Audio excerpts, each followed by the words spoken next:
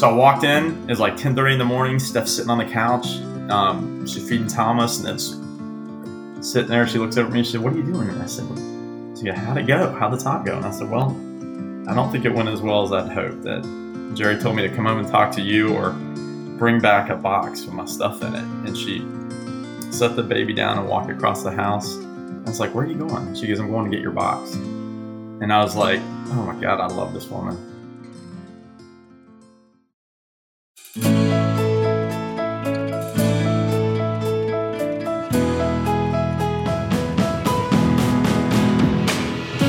From Fiore Communications, it's How I Got Here, a show of inspiring stories from Tallahassee area leaders, business owners, and neighbors, all the challenges, opportunities, inspirations, the twists and turns of life that led them to where they are today. Everyone has a story worth telling, and I am really grateful that we get to bring a few of them to you. I truly have been changed by my conversations with these amazing people, and I'm confident you will be too. I'm Dave Fiore, and in this episode, I speak with Tom Derzypolski, co-founder and president of BowStern, an award-winning integrated communications firm. Tom is a father of 3, proud grandfather, and husband to Stephanie Derzypolski, the chief communications officer at Tallahassee Memorial Healthcare.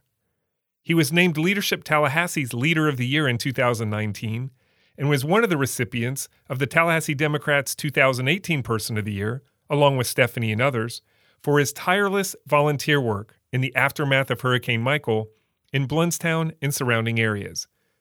The Navy veteran believes in family, hard work, and that living out his faith is the best way to make a lasting impact. We started by talking about how he would describe himself today.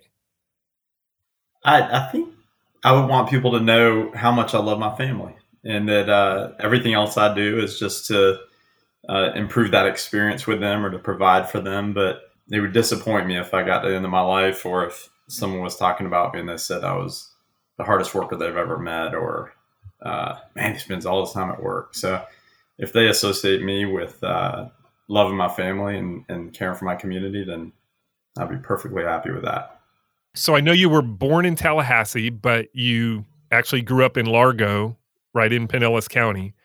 So how old were you when you moved, and why did your family go down there? Yeah, I was born right here at TMH, and my dad built radio stations, and he was called in to get them licensed, and then he would find the buildings and hire. And so we left Tallahassee and actually went to West Virginia for a year or two, then to Lexington, Kentucky for a year or two.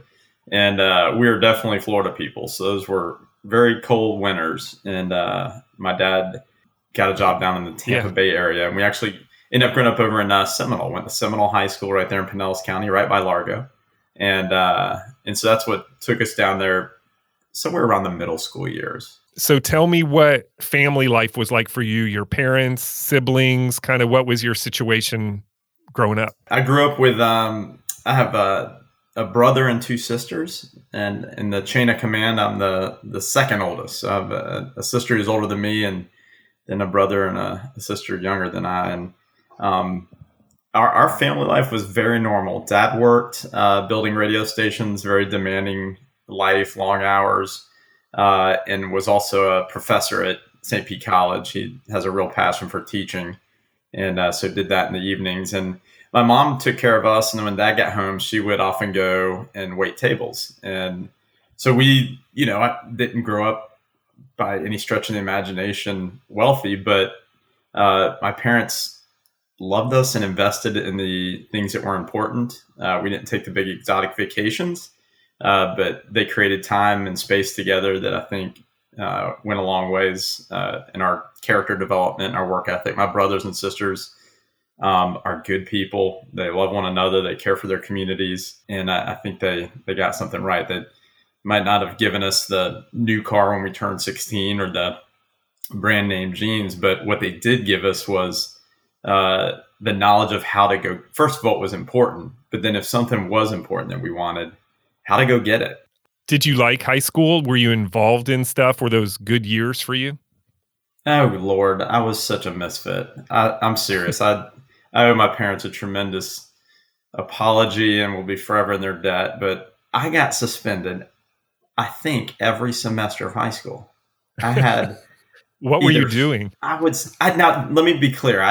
I never got into drugs or was a troublemaker like that. But I would skip school and go surfing or sailing, and we would get caught. I had a short fuse. I went to between kindergarten and 12th grade with the way we moved around my dad's work. I think I went to I lived in 13 different homes, went to 9 or 10 different schools. And when you're the new redhead in the school, you get picked on. And I learned in like 4th grade that as soon as you got picked on, if you just punched a guy in the nose, they stopped picking on you.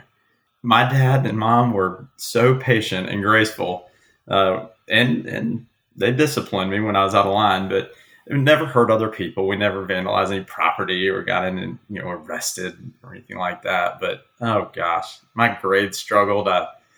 I was more into having a good time than academics. That's for sure. Which is crazy, right? I mean, I'm talking about how they instilled discipline and how we work so hard. But I honestly just look back and I think the structure of high school, I'm sure have ADD. I think they just called it the bad hyper kid when I was in kindergarten. They didn't bother figuring out what was going on. But when I got to college, when I joined the military and then I got to college, the military instilled some discipline, and then college was perfect for me. Have a class in the morning and a 2 or 3 hour break and go study in another course, and not being strapped to a desk like you are in a typical high school where you show up at 7:30 and you're in a seat. That never worked for me. And I don't do it today. I get up and walk around my office all the time on conference calls. I have a standing desk, and I'm working at home now, but today I'll work in 3 different rooms probably. Just the way I function. Did you do any activities in high school with like sports or music or clubs or anything? Yeah, I did. I played football through my freshman year and into my sophomore, and then I was 140 pounds soaking wet and slow and, not tall enough to be quarterback anymore. Yeah, it's not a good combination. Yeah.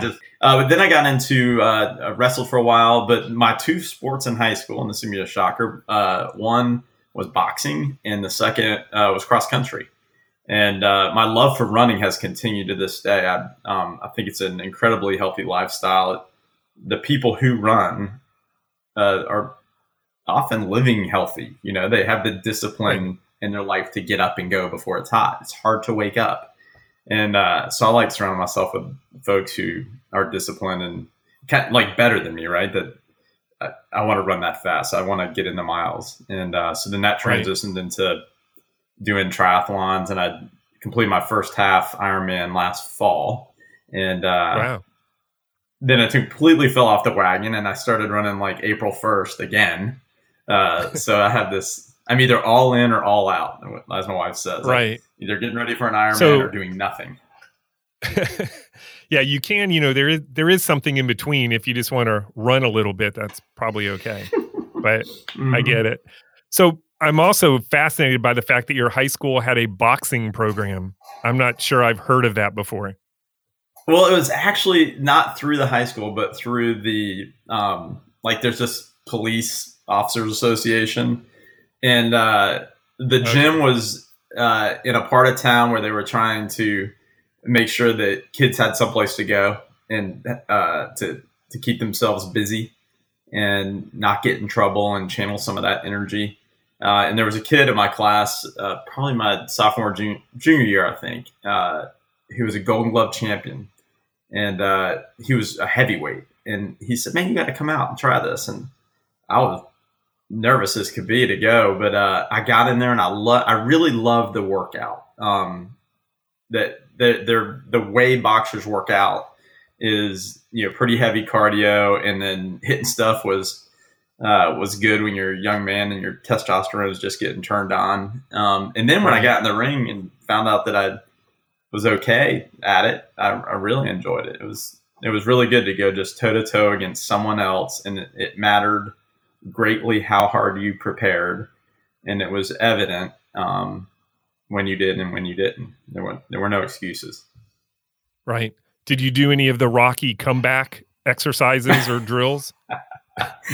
You get all From any of the brutalized. movies, any 1 through 4, any of those? No, I The didn't. But pulling the I cart got through the snow, or the pull-ups in the well. barn, or any of that stuff?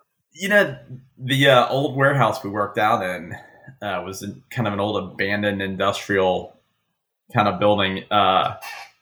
It had a lot of that kind of stuff in it, so it was a dirty, dark, musky place, and we had a lot of really good Hispanic boxers, and they were fast hands, worked hard. My coach didn't speak English, but he worked with me and gave me people that were difficult to beat. And I think that getting whooped, knowing that you could take a couple shots on the chin, build your confidence a little bit, I guess.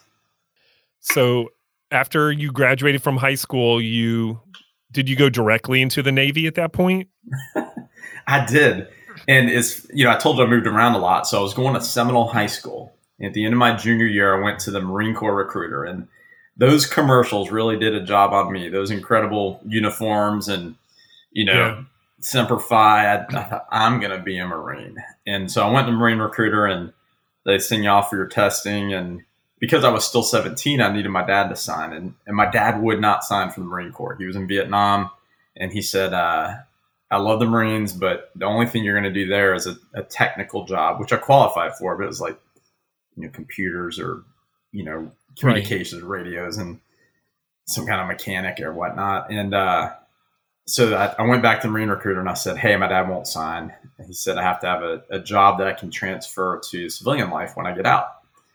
And so he stood up and grabbed my wrist and walked me out the front door and around into the Navy recruiter's office. And he said, I got a corpsman here for you. And I looked at him and I said, what's a corpsman? He goes, it's a medic. And I was like, whoa. No, I'm no doc. I'm not a medic either. You read my scores wrong, or plus I think I'd probably throw up on everybody if they were bleeding. And I don't want to be in the Navy.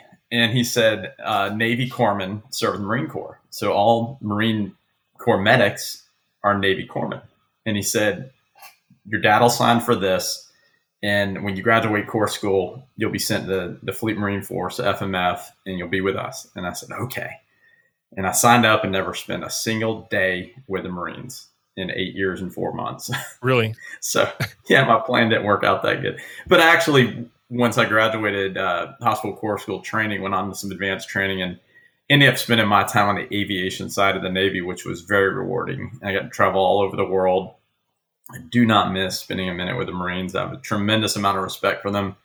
They were on ship with us. If we were in port and I walked into a bar, any corpsman walks in and, Doc, get over here.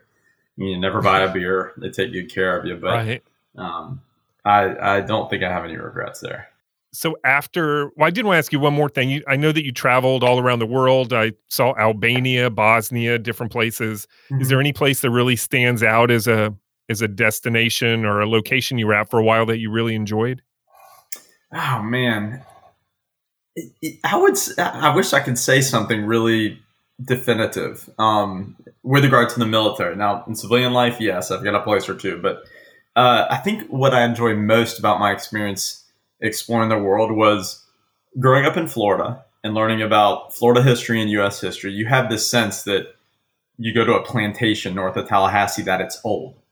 But then as a 19-year-old young man, when you're standing, you have your hand against the Colosseum, or you're at a pyramid in Egypt, or you're at a castle that was built during the Moorish invasions of some century, you really, really understand that we are an infant and that this democracy is a true experiment and that we have not even begun.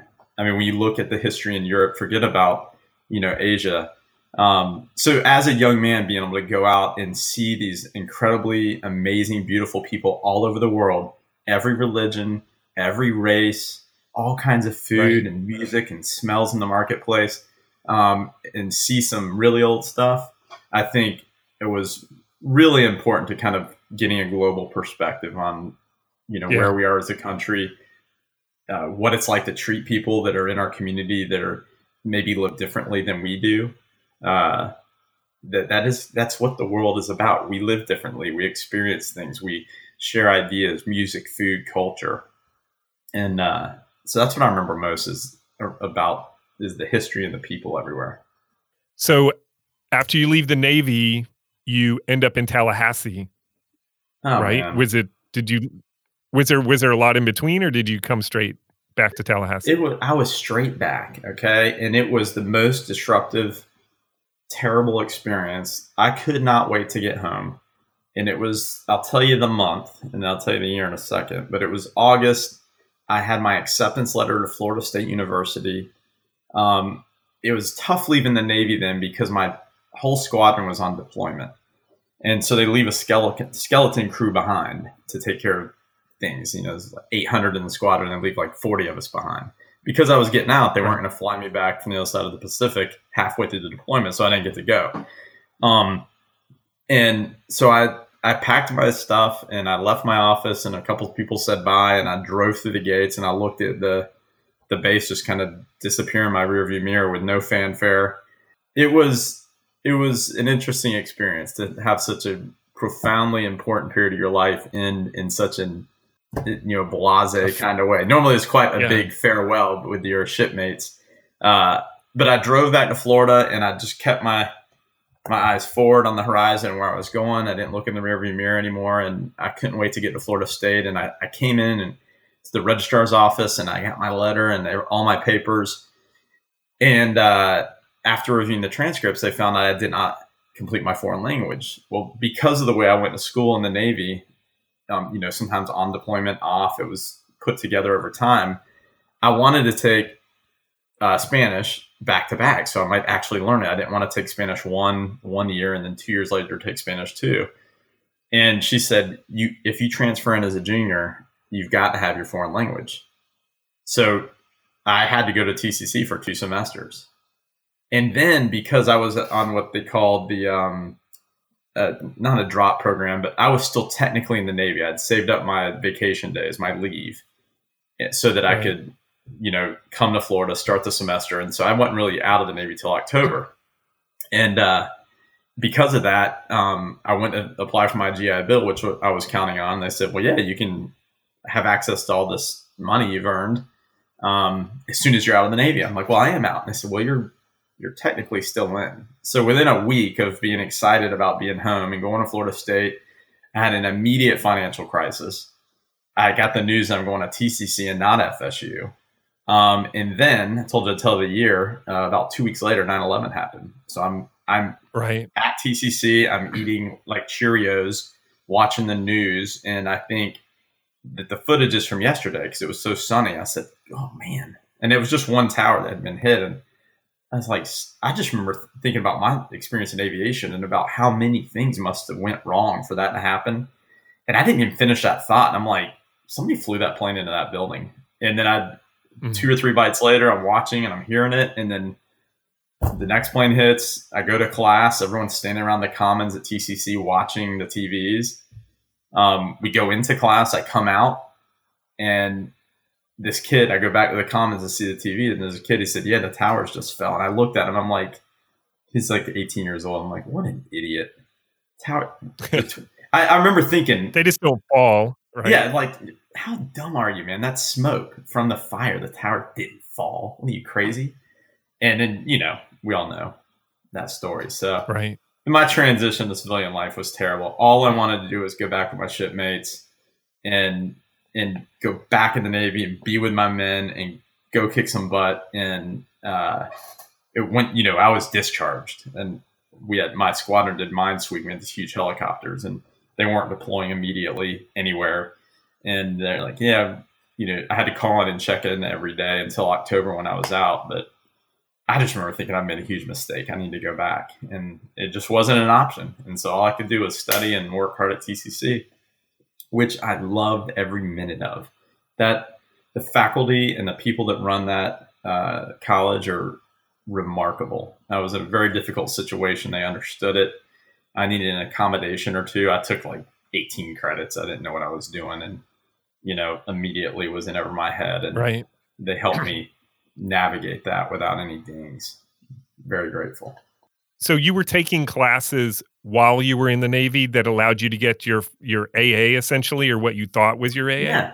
Yeah, I did. A lot of your military training, there's some things you do in boot camp with regard to history, and a lot of it is electives. But depending on what your actual job is, you go on for further training. So they looked at my training as a Navy corpsman, and colleges give you credits for that. And then while I was stationed, wherever I was stationed, I would take classes at night or on the ship or at the local junior college, I knew I wanted to complete my degree. I didn't necessarily know what I wanted to do.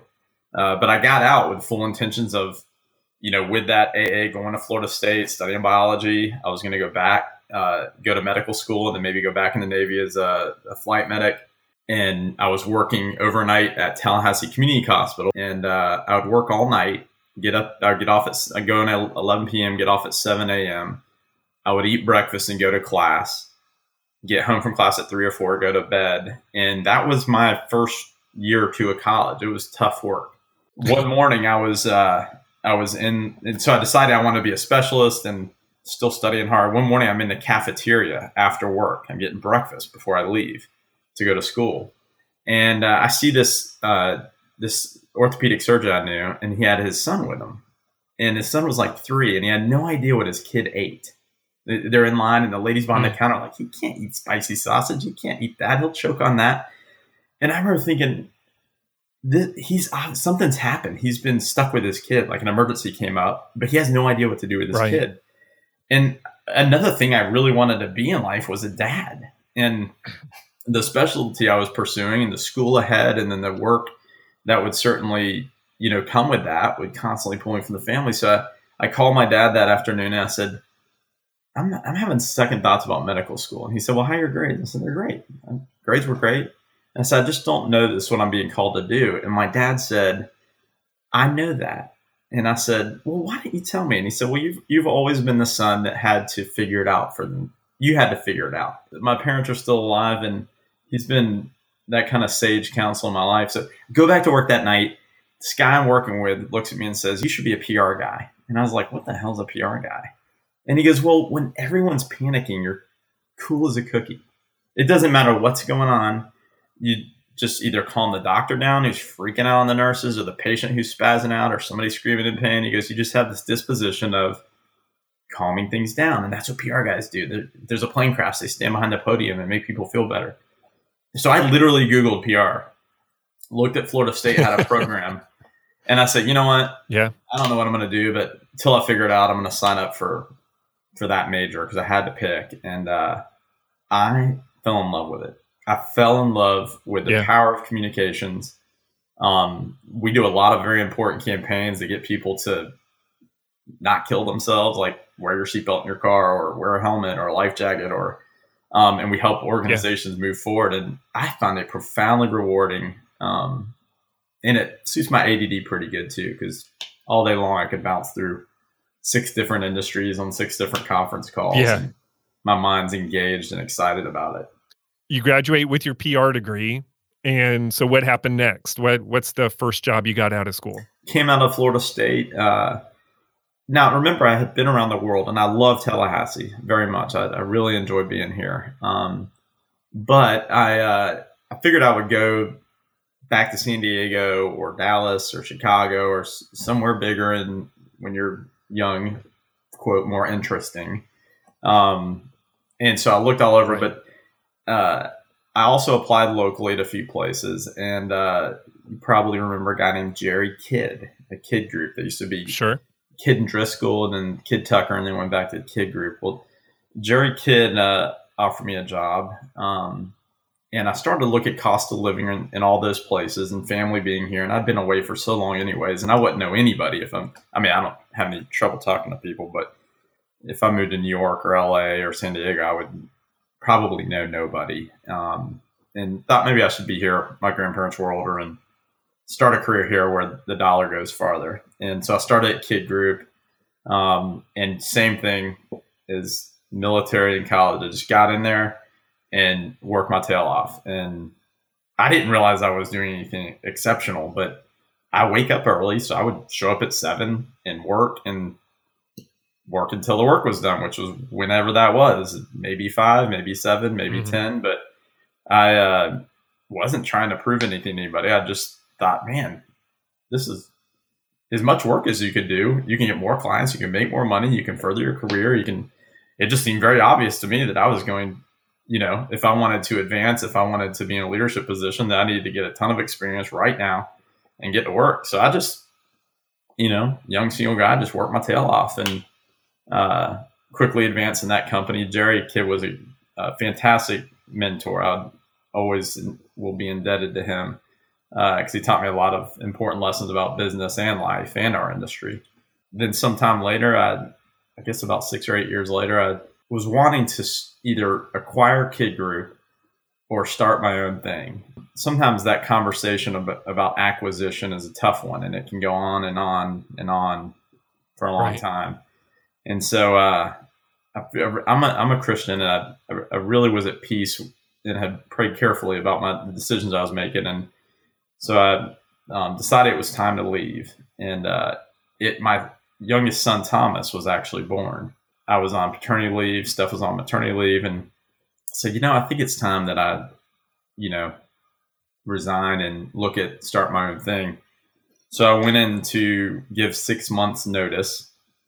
But that's not how the industry works. I had about 6 hours to get my stuff. And my mother-in-law had a stroke because I had a newborn and I was vice president of this company, and I had a plan. And I will say it many times how much I respect Jerry, but he had his way of doing things, and he needed to be at peace with his decisions. But he said, you go home to Steph, talk to her, and come back, and let's get to work, and we'll talk about that acquisition, or get a box and bring all your stuff back. But you can't have it both ways. He thought that by resigning and giving 6 months notice, I was trying to have it both ways.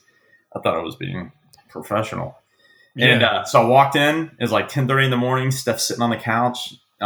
She's feeding Thomas, and it's sitting there. She looks over at me and she said, "What are you doing?" And I said, "How'd it go? How'd the talk go?" And I said, "Well, I don't think it went as well as I'd hoped. That Jerry told me to come home and talk to you or bring back a box with my stuff in it." And she set the baby down and walked across the house. And I was like, "Where are you going?" She goes, "I'm going to get your box." And I was like, "Oh my God, I love this woman." Because I was sure she would say, well, maybe the responsible thing to do right now. But she knew the process I went through to make that decision, and that I was determined. And here's the thing. I'll do anything. If BowStern were to fail someday, I will do anything. I'm not afraid of work anywhere. And so I've washed dishes in the back of a restaurant. I've cut lawns. I've been a medic. And so if life throws me a different curveball and this doesn't work out for me, it's not a fearful endeavor. It's not something I'm worried about. But 10 years later, BowStern is about 25 people strong. And I don't think we're going to be in trouble anytime soon. No, I think you made a good decision. It seems to have worked out pretty well so far. I've enjoyed it. So let's get back to that, the origins of BowStern. Yeah, I knew you left Kidd, but I didn't know under those circumstances, which definitely sometimes we need a little push, right? Like a little unexpected, push out of the nest, even though that was your plan. It certainly wasn't that suddenly. So you had to make things happen faster than you thought. Well, Stephanie and I have always been very conservative financially. So I had, knowing that I was going to at some point need to start a company, I'd put 6 months of reserves, core expenses, rent, just the basics. We're not talking about anything fancy, but away. Right. And it took a couple of years to do that. But I knew I had 6 months to figure out how to get a client and make money. And I knew I could do it because I'd been doing it. Right. Well, Dave Ramsey would have been proud of you for doing that. Yeah. For sure. Well, and to this day, we operate debt-free. We are very adamant about being able to make decisions for our clients and about whom we work with. I have a ton of respect for my business partner. Her name's Kelly Robertson. Nobody knows about her. She's the real legitimate brains behind the operation. And she had worked with me at Kidd Group and quit a few months before I did. And I go on paternity leave. She gets word that I quit and reaches out and said, "Are you bored yet?" Because she knows me. And I said, "Man, Right. I'm so bored." She goes, "Let's meet for a drink." And we met at the Corner Pocket on Appalachian Parkway. And I ordered some chicken wings, and she ordered I remember this because it's a profound moment, but she had Bud Light. I ordered a Jim Beam and Diet Coke, and we're talking about the type of company we would want to build. And she knew what I was going to do. And Right. I said, "Man, I would love to do this with you." And we share a lot of the same values, but we have very different skill sets. She has no trouble with ADD. She's laser focused and has the opportunity to organize and get the team all working in the same direction with a high level of accountability. And I have all the stuff she doesn't, and she has all the stuff I don't. I mean, it's like the perfect balance of team here. So we sat there and decided we'd start BowStern together and started sketching out names of a company. And I really like that all the big firms like Fiore Communications has the principal's name in it. And if you go to Saatchi & Saatchi, Hill & Knowlton, I mean, McKinney, but I'm Derzypolski. This is not going to work, you know. The Derzypolski Robertson Group is like dead on. Yeah, that is a mouthful. I'll give you that. Yeah, it's brutal. So, anyways, long story short, we came up with some names sitting at the Corner Pocket, and there were some guys there that they had gotten along, and people started to get off work, and these old guys came in and were sitting there, and we had a few names picked out, and we ran them by strangers at a bar, and they all said, "Wow, BowStern, that sounds cool." I said, "Yeah, it's cool." And what I do know about branding is, A, how to do it, but then also that, we didn't have the words Google or Yahoo or Zoom in our life, right? Right. They're profoundly important. They mean a great deal. We have feelings associated with them. So I said, you know what? I'm going to create this legendary tale of two guys named Bow and Stern. Those are the last names. And we'll build a brand around the things I love. Ernest Hemingway, sailing, the ocean. And I came up with our logo as a nautical flag. It's the kilo flag. If you ever see the BowStern logo, and it means desire to communicate. And I was like, this is all perfect. We didn't belabor it, and we didn't want to be cute. We didn't want to. Some of the names. If you come to my office someday, I'll show you. Hanging in our conference room, or I wrote on a napkin. I just kind of was doodling and taking notes throughout that meeting. And I remember going home and putting it in a safe place. So if I was successful someday, I could find that. But it was so safe, I lost it. I couldn't find it. And then I moved it. I was moving and going through some stuff a few years ago, and it fell out of a book. And I was like, there it is. So had it framed. It's in the office now. That's great. But yeah, that's how we started. And Kelly and I are both from a traditional PR background. And we didn't want BowStern to be labeled as a PR firm.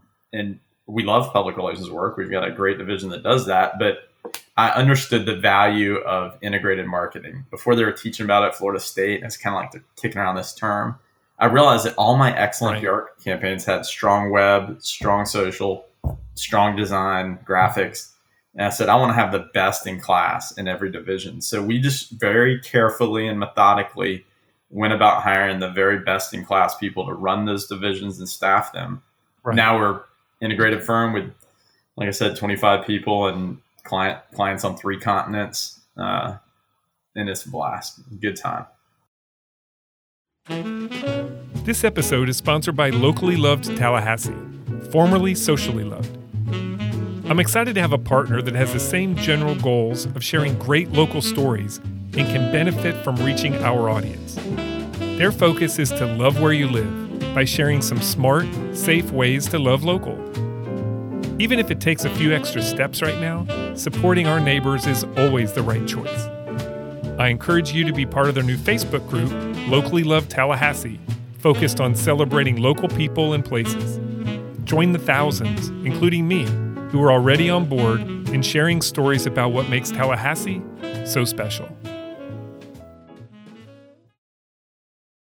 Okay, shifting gears here a little bit. You'd mentioned Stephanie earlier, and she's also in the field, right? Director of Communications for Tallahassee Memorial Healthcare. But you're in the same industry, so First, I want to just kind of hear your story a little bit, how you met Stephanie and how all that happened. Yeah, well, I'll tell you what. I was single and had started my career, and I was brought up in a home where there was a certain way that you're expected to carry yourself. Respect of women, respect for everybody, but be a gentleman.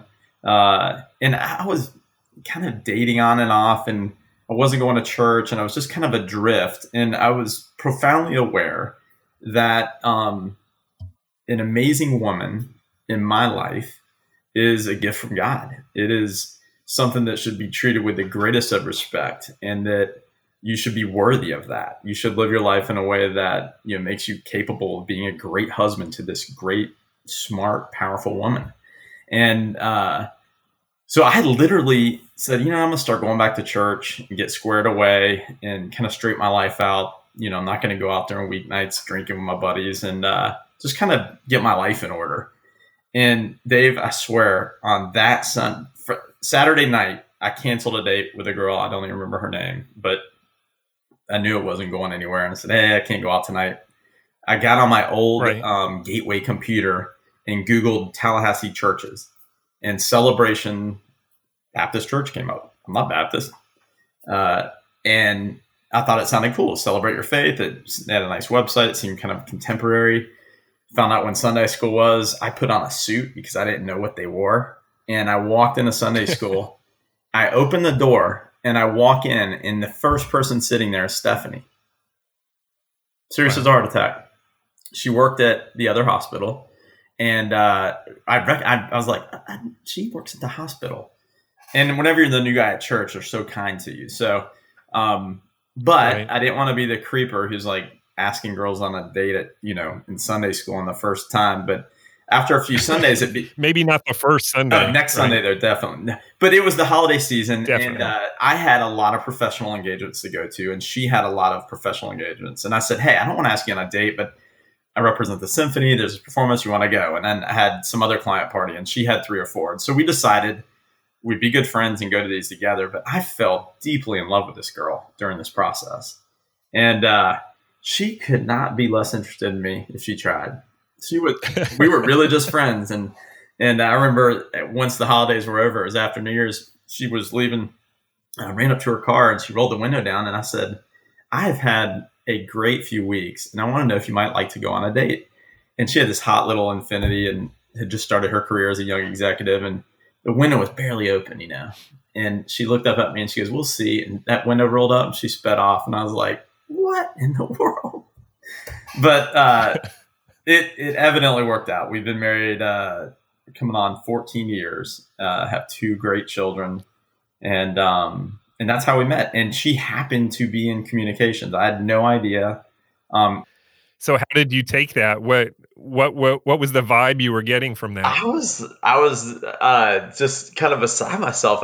We had gotten along so well, and had some semi-romantic moments where we were sweet to one another, and I thought that maybe it had been for both of us moving that direction. And I don't think at that time, she'll tell you now, she really liked me. She enjoyed my company, but it wasn't, that early romantic connection for her, evidently. But so you don't think she was playing hard to get? You just don't think she was real interested at that moment? Well, she was and remains just cute as a button, and I think had she was single and starting her professional career, and I think she was just trying to figure out what she wanted to do, and I wasn't at the top of that list.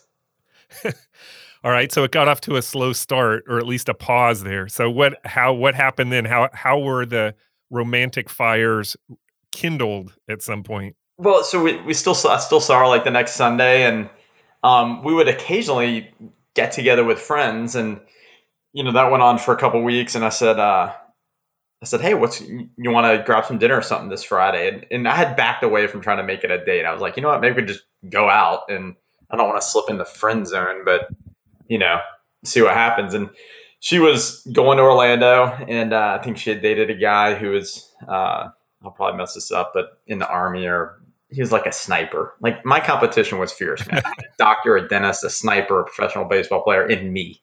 You know, Wow. That is tough.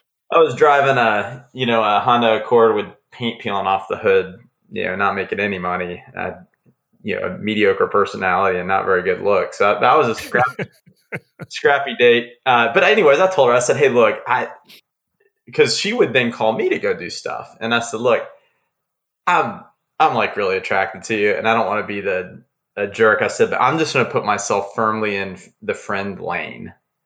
And then, when you go to Orlando or if you have another engagement or something and I'm not a part of it, then, that's no big deal. And I said, it's not an ultimatum. I would never do that. But I just, if you want to pursue that path, then do it and let's be great friends. And then if you don't, let's not and take it to the next level. And I think she called her mom angry and was like, Tom just gave me an ultimatum because I hadn't even met her parents. I mean, we'd become great, friends and we're sort of dating. Right. She admitted it. And her mom said, you better not go to Orlando. That Tom's a good guy and blah, blah. And so I owe my mother-in-law for eternity. And we, like 2 weeks later, we came in from we went to church and then we had gone out to brunch together and we pulled in her driveway and I got out and she didn't move and I looked over and she was just crying. And she's like, I'm so in love with you. Like she was just in love. We were engaged within that year and we've been married 14 years and we have an incredible relationship. I have a ton of respect for her just as a human. I see how she cares for other people and her work ethic and her focus and her dedication to her family and her career and her community. I mean, when you wake up next to Stephanie Derzypolski, yeah, there are high expectations. And so I roll out of bed every day next to somebody who's going to go get it and do a great job and honor my last name. And I want to live my life and perform as a husband and a father and as a community member in a way that, respects and honors her. And, life with her is awesome. That's awesome. So you mentioned your children. So you have 2 boys, right? I do. Yeah. So tell me about them.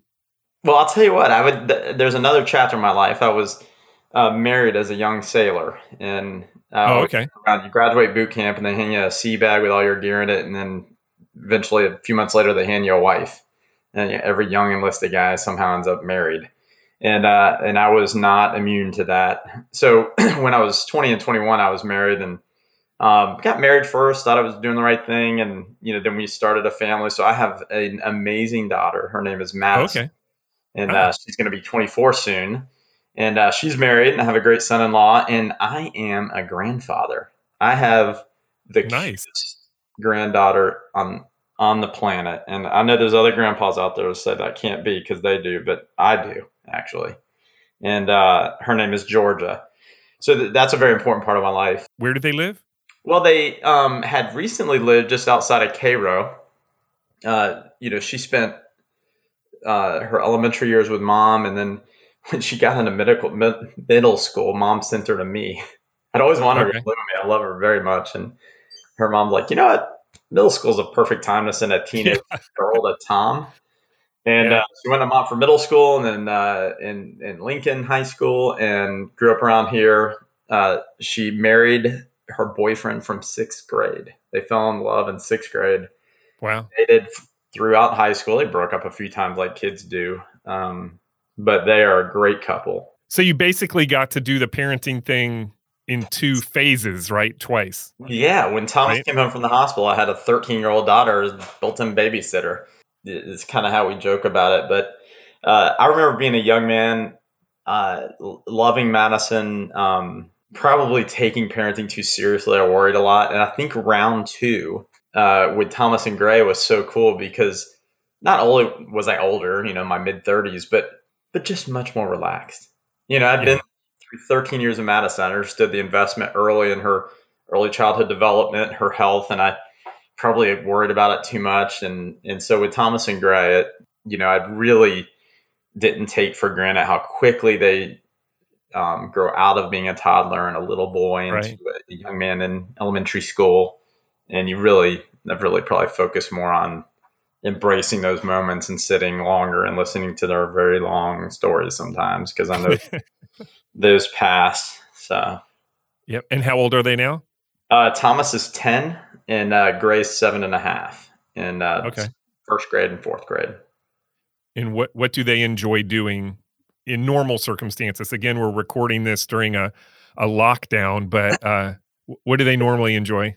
Life for these dudes has not changed much. Thomas loves all things sports. When it's football season, he wants to throw a football in the front yard or down at Winthrop Park. I call him my golden retriever. Like, the kid will go chase the ball until he has a stroke or just is starving to death. He's full throttle. Right. So he loves all things military and all things sporting. Like, he's constantly playing Navy SEALs or acting like he's an Army Ranger, running around the house with toy guns and setting up camps. He's very good at it, by the way. Yeah.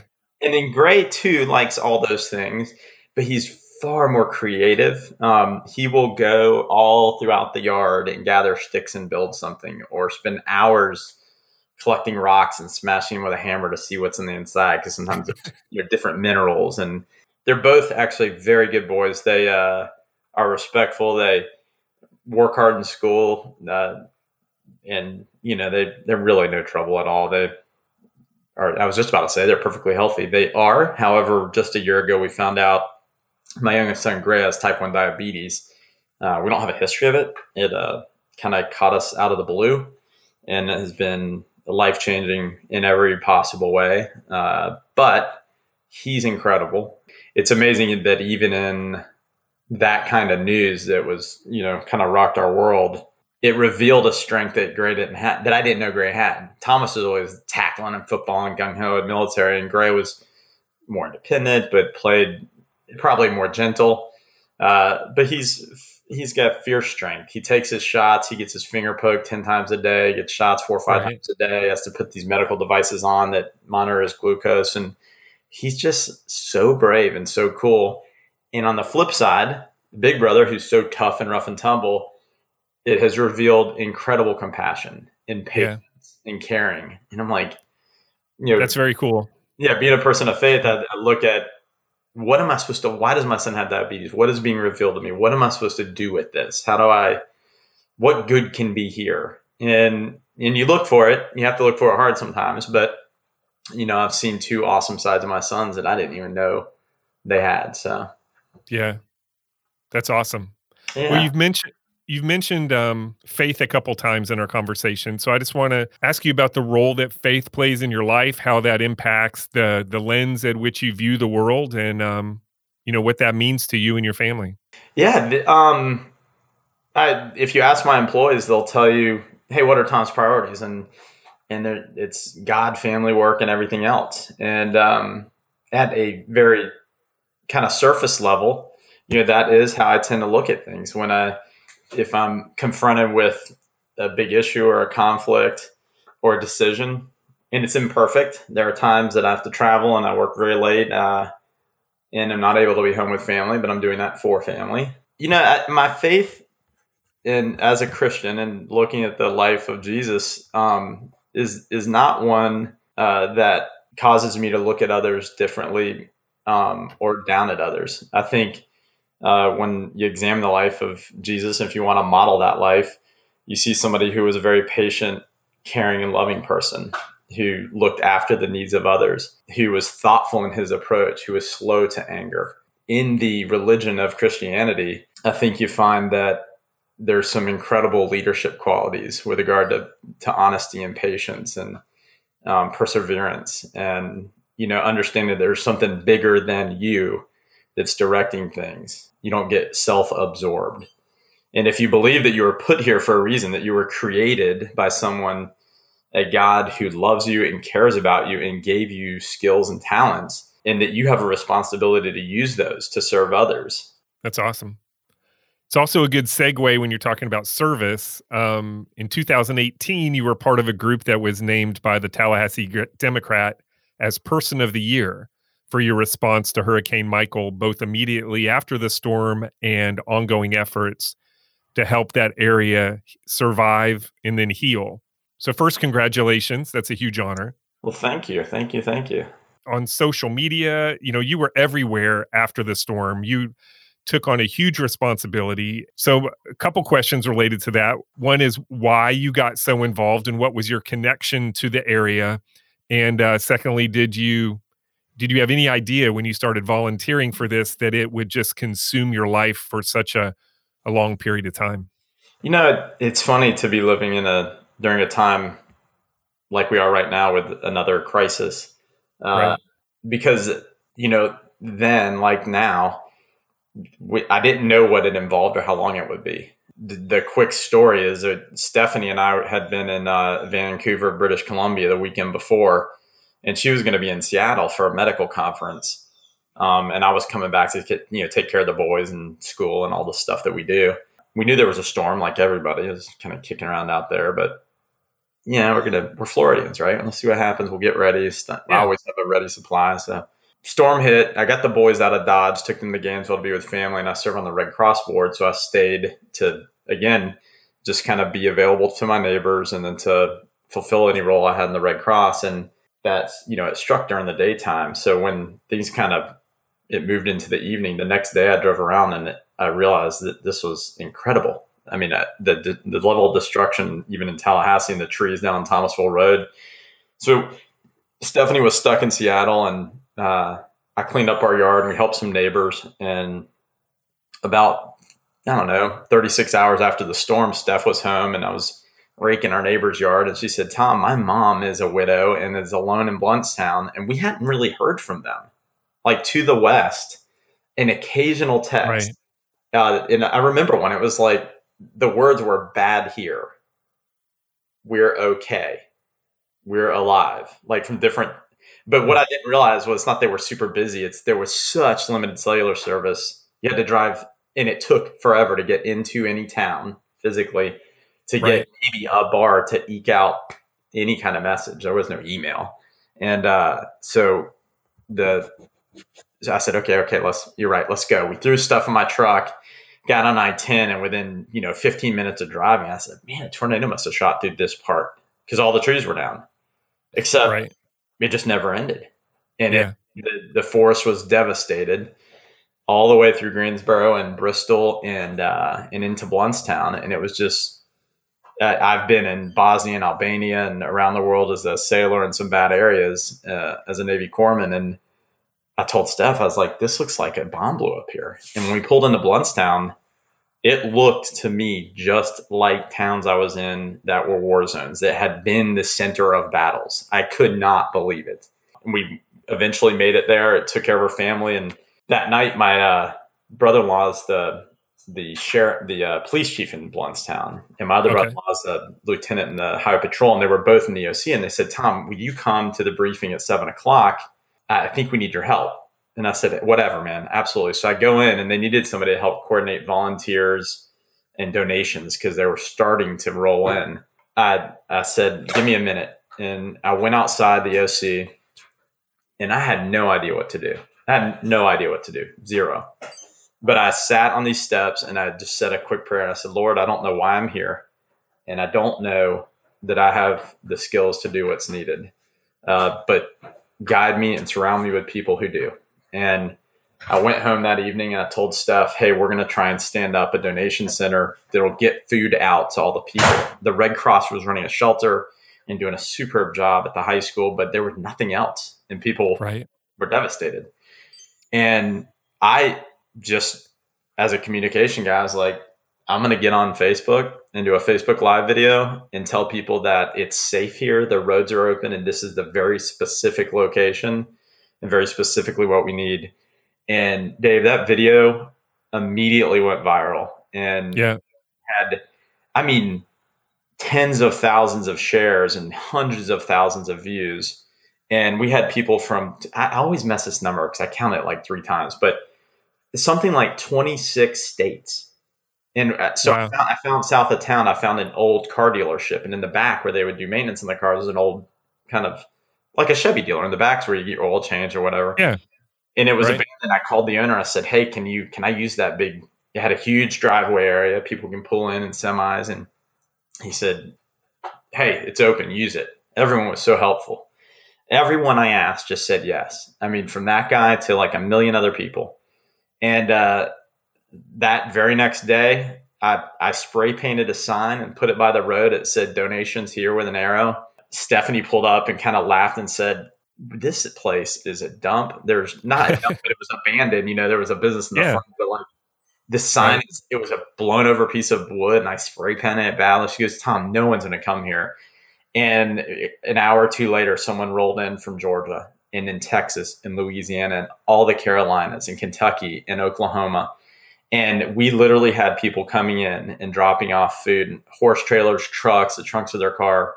And I drove around the community and set up these little, I didn't set them up, forgive me. There were little tiny, in some, like not even a blinking light, in a place like Clarksville on Highway 20. There was a little church that had opened their doors. And so I arranged for them to come to my central location to get the supplies they need, carry them back so they'd be close to the people. It was Right. very important to me that the donations that people gave got to the people very, very quickly and got them as close to the people as possible, wherever they were in this rural community. And we had so much that we sent food to Panama City, Gadsden County, Jackson County.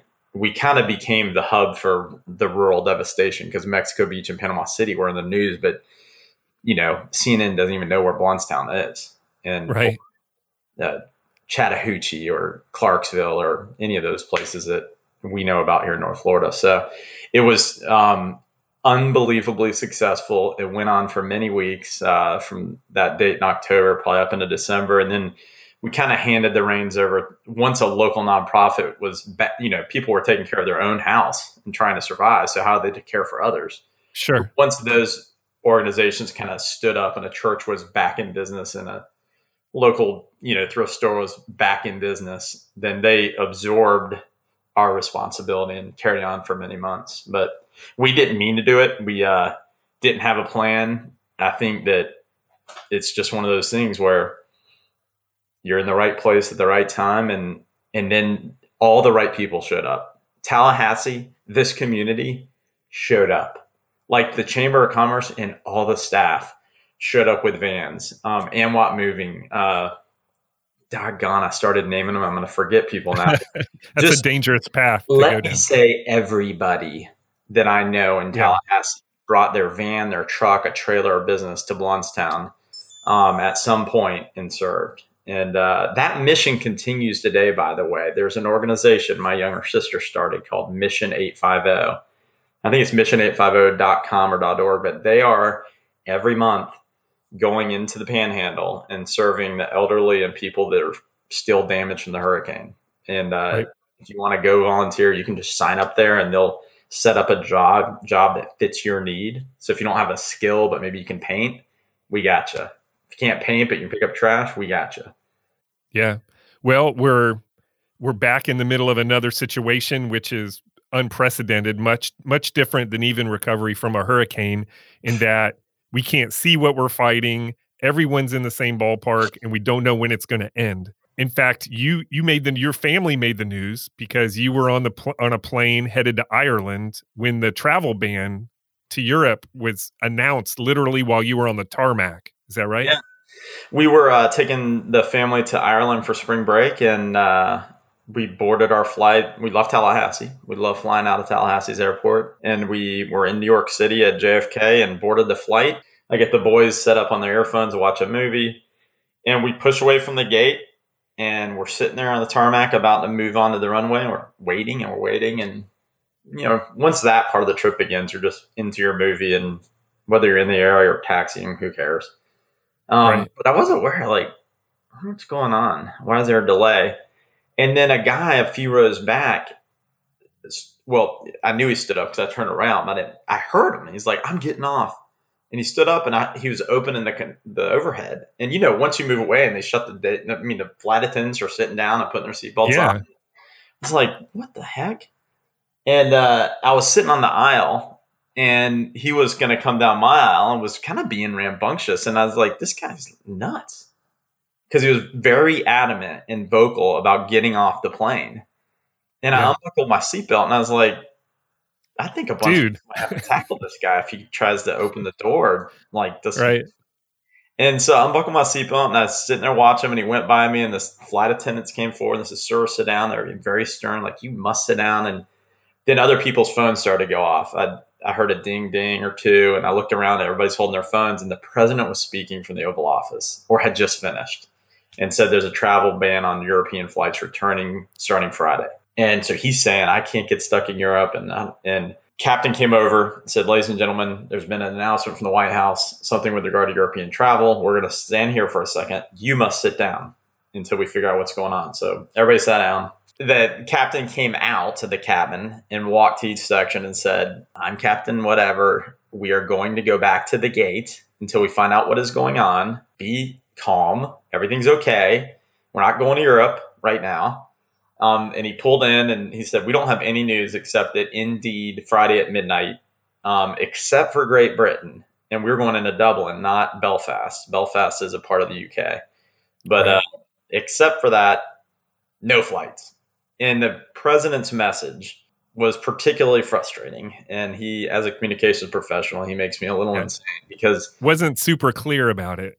flights from Europe, not American citizens can come back. None of that, right? Right. So I woke up Stephanie during this, and she's like, "What is going on?" And I said, "Oh, flights to Europe are canceled. We're trying to figure it out." I'm on my phone. That's all we see is what he said. There's no details. Being that Gray is diabetic, we were traveling with insulin. We were going to be gone about probably 10 days. So we bought, 20 days worth of supplies just in case, like, I don't know, you get stranded in an airport or there's weather. But we did not have enough insulin supplies to like really get stuck out of the country. And Stephanie, if this was accelerating and going to become a big issue, needed to get back to TMH and fulfill her role as, chief communication officer. And so we're just sitting in the plane, and then the captain said, "You have 3 minutes to decide whether you'd like to get off or continue to Ireland." And so we quickly weighed things and said, "We got to get off this plane." And we got off, and then we're stuck in New York for 3 days. We actually had a great time in New York, but we did it in a very kind of non-traditional way. We rented bikes and rode through Central Park. We were able to go on the top of the Empire State Building. We took the Staten Island ferry across so that we could see the Statue of Liberty. Yeah. Restaurants were still open. We had no problem getting a seat.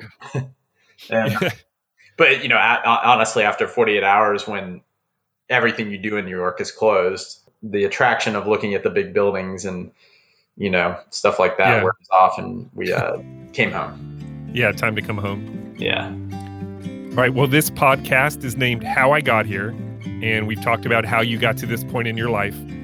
Where do you think here will be for you 3 to 5 years from now? Well, it's interesting you asked that question during a pandemic, because I've always, because of Stephanie and I's schedule, we have a nanny that helps us with the boys, and she picks them up from school and comes home and does homework and does a few things to help manage our household. And that's made me uneasy for the longest time that was necessary.